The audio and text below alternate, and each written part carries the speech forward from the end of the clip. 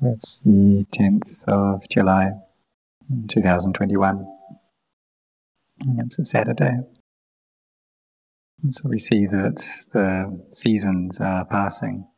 The cold season has passed already, the hot season has passed, and we're now entering into the rainy season. And so time flows on in this way. But do we have a refuge yet? And this is something that we should ask ourselves. Do our hearts have a refuge? Do they have this safe refuge, a high refuge? And do we have this for our hearts? Do they have the safety? Do they have this happiness there of having a refuge yet? Do they have this peace within them? And can we take this inner peace as our refuge? And so we need to practice. So we've been praising, having chanted now, we've praised the goodness, the virtues of the fully self-awakened Buddha. And we praise the Buddha through our body, our speech, and our hearts. And we really need to do this sincerely. Even though we may be lay people, have a lot of work, have many duties to do, but it's still something that we need to do. And this training, this practice, is something that's very important for us in cultivating our minds. Because the mind which is already well trained, this brings happiness for us. It gives our hearts this happiness. But if we don't train our minds, then it's as if they're like just little children. And if a small child, if a toddler has no one looking after it, no one watching it, then it can get itself into a lot of trouble. This is a very dangerous situation. We see in this present time that it can be quite sad for children, that in the situation they can get into, that some children are getting this COVID virus. Perhaps they're just 1 year old or 2 or 3 years old. And even though they've got this virus, their parents still need to look after them, need to take them to the hospital, even though that puts them into danger. So for our minds, if they're like a little child, that means that they don't really have a refuge for them. And this is a very dangerous situation. So when we look and we say that someone is old, or that we ourselves are old, what that often just means is that we have a lot of age. It means that these bodies, these physical sankharas, they were born a long time ago. And the days and the nights pass, and their age increases, gets more and more. But if we look at it from another angle, what we'll see is that the life that we have is getting less and less. And if our minds don't have anything to them, if they don't have any value to them, then our time just gets used up. And if we don't train these minds, then this knowing element, it just constantly receives these sense impressions. And it's always following after them, chasing after these sense impressions. And there's constantly a sense of me, the self, and things that belong to me throughout our entire lives. The Samma Sambuddha, the fully self-awakened Buddha, he gained this awakening on the 15th day of the 6th lunar month, on Visakha Puja. And so it's about a month and a half that's passed since that. And the Buddha, after his awakening, he enjoyed the bliss of liberation for about 49 days. And so it's about 45 days that have passed. So if this was during the time of the Buddha, this was the year of the Buddha's awakening, then he would still be enjoying the bliss of liberation. So during this time, he contemplated into the Dhamma, which he had awakened to, and just realized how incredibly refined and subtle it was. and how difficult it would be for other people to know and understand in line with this Dhamma. And that's because in order for people to gain this knowledge, in order for them to decrease and destroy their delusion in their hearts, it would be very difficult, because beings have been deluded for such a long time already. We're deluded about birth, we're deluded about death. We get lost in our anger and our hate, and we've done this for a very long time. So for people to gain this knowledge, they need to cultivate their minds to a higher level. And if people don't gain this knowledge, then they'll always be running after their moods and their sense impressions, always experiencing suffering throughout the entire life. And this is something that we can view right here in this present life. We don't need to go looking into past and future lives. We take it right in this present moment. And we see when the mind doesn't really have much knowledge, there's always this birth and becoming here. And this happens every single day. The mind gets born, it gets dragged into this becoming throughout the entire day. It gets dragged into liking and disliking happiness and suffering. And if we don't train our minds, then they'll go through this process of old age, sickness, and then they'll die. And there'll just be no benefit that they gain from that. We'll have wasted our time in vain if we don't train our minds well. But the mind which is well trained brings us happiness. So we see that this citta, this mind, is something that we are able to train. So we should really set our hearts on this. So we develop generosity, we develop morality. For those people who aren't yet generous, then they can kind of gain a sense of this, know how to give, know how to sacrifice, how to donate things. And even if it's just a small amount, it's something that we should do. And this is cultivating goodness through our body, through our speech, through our mind. In this present time, things are very difficult for a lot of people. They're going through hard times. And so we try to help them out through actions of speech, through our physical actions. We help out society. And in terms of the mind, the way we can help out people's hearts is through giving Dhamma to them. So it's really important that we do this, we help each other. And we develop goodness in this way, through our generosity, making merit in this way. And so this doesn't just mean dana, it doesn't just mean that we offer food to monks. Because nowadays the monks in general are able to survive, they're able to get by. But there are many people in society who are going through really hard times. And so we can give them food, we can offer medicine, we can donate ventilators, helping each other out, helping one another in society in this way. So this is something that we should do. We should be generous like this, and to be consistently generous. And then when we are, sila, virtue, it just happens all by itself. Because when we're generous, then we're not being selfish. And we don't wish to harm any beings, we don't wish to harm anyone. We don't wish to harm ourselves either. We don't want to inflict damage on our brains, on our bodies, so we don't take any intoxicants then. And we don't harm the lives of other beings, we don't lie or cheat, we don't engage in sexual misconduct, we don't steal either. And so this is, when we can do this, then we already have sila. So when we have developed these qualities of generosity and virtue, then we come to what the benefit, the results of this is happiness of heart.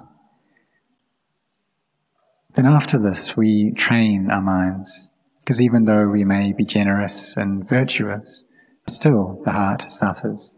That this generosity and virtue, it's not able to free the mind from suffering, because there's still a sense of self there.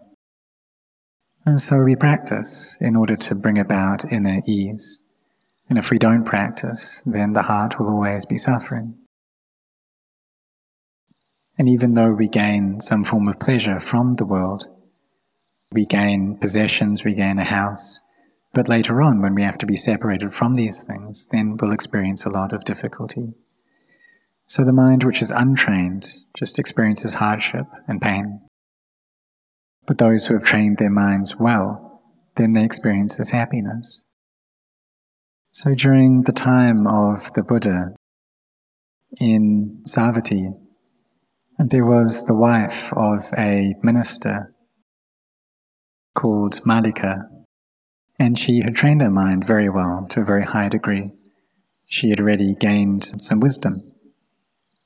And when she heard the news that her husband and her 33 children had died, she was able to accept that. So this shows just how much merit, how much goodness she had to her. But for us, if we lose a bit of our money, a bit of our wealth, or if our car gets a scratch on it, or perhaps our car gets broken, then how do we feel? What will that be like for us? But for her, Lady Malika, her husband and 33 children all died. They died at the same time. And she was able to accept this. And some people, maybe their mother passes away or their father passes away, and they're not able to accept this. So we should reflect upon this lady during the time of the Buddha, just how much Dhamma she had, and reflect how the mind which is well trained is of immense value. So therefore we must work at training our minds. And this is a very good opportunity that we have. It's really the best opportunity. And for those of us in Thailand, this is a Buddhist country. And the people here, they respect the Buddha Sasana. And the monarchy, they support Buddhism in every way. And this has happened throughout the present dynasty, the Ratanakosin dynasty. From Rama I to Rama IX, they've all given great support to Buddhism.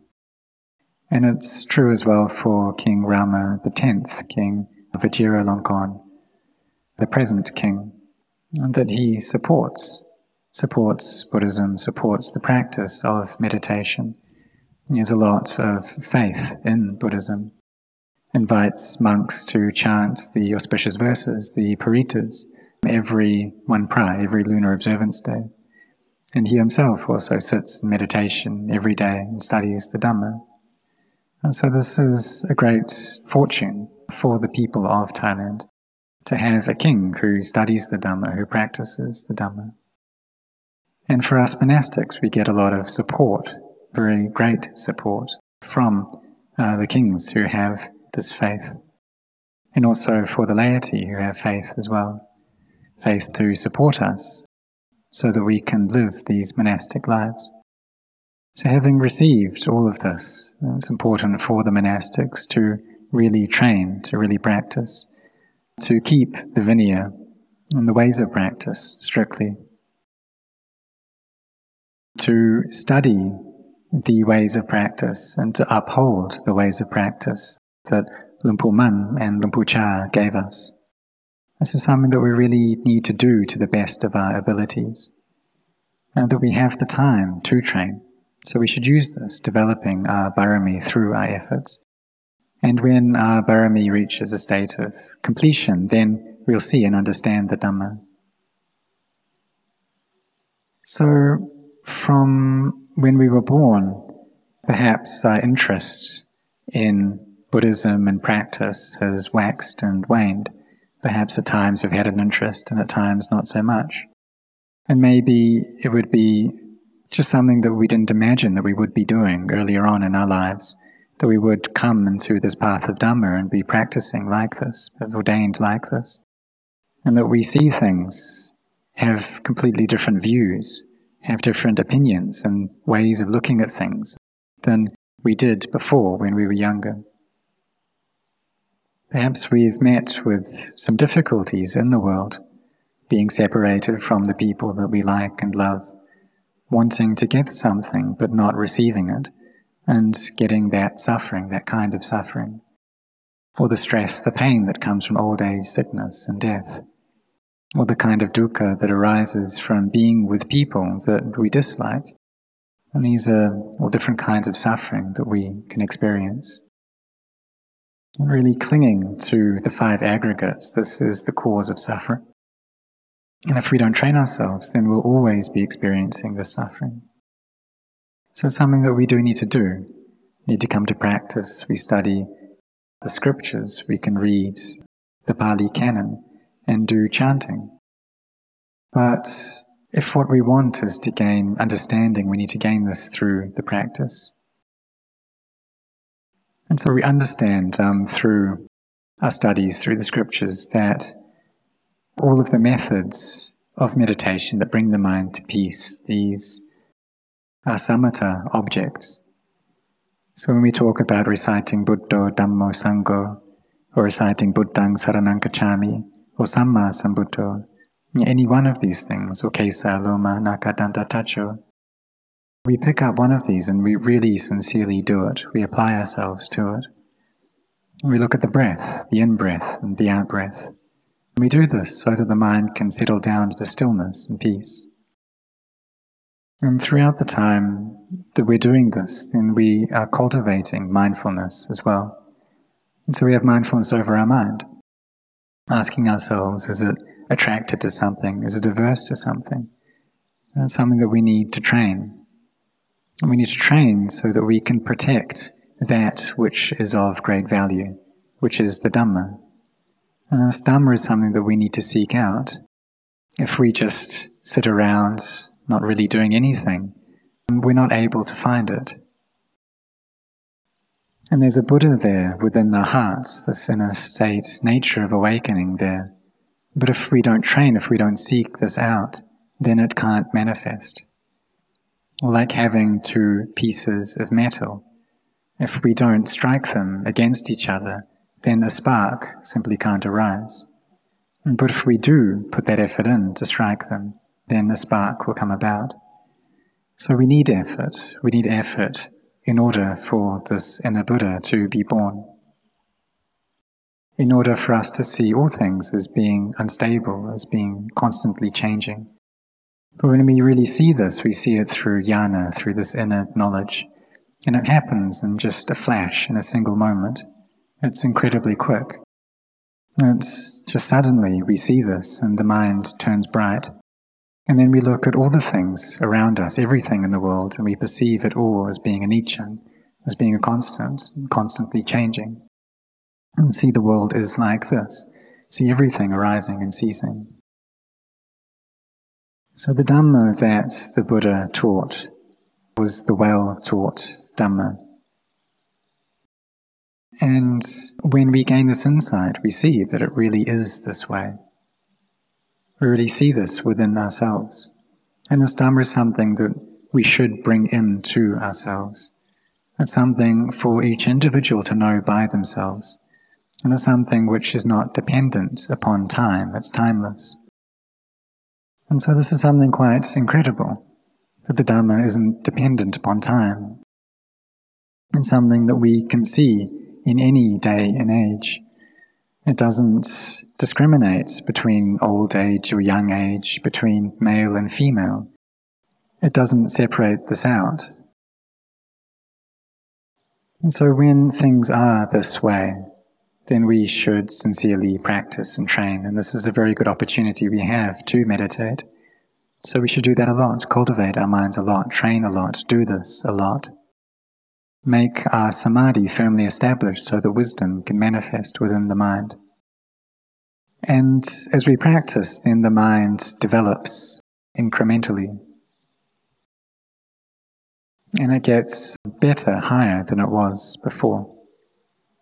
And we can see into the body, like I've explained previously.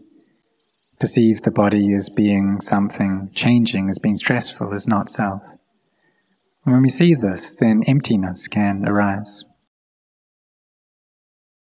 So therefore we should sincerely practice, really train ourselves.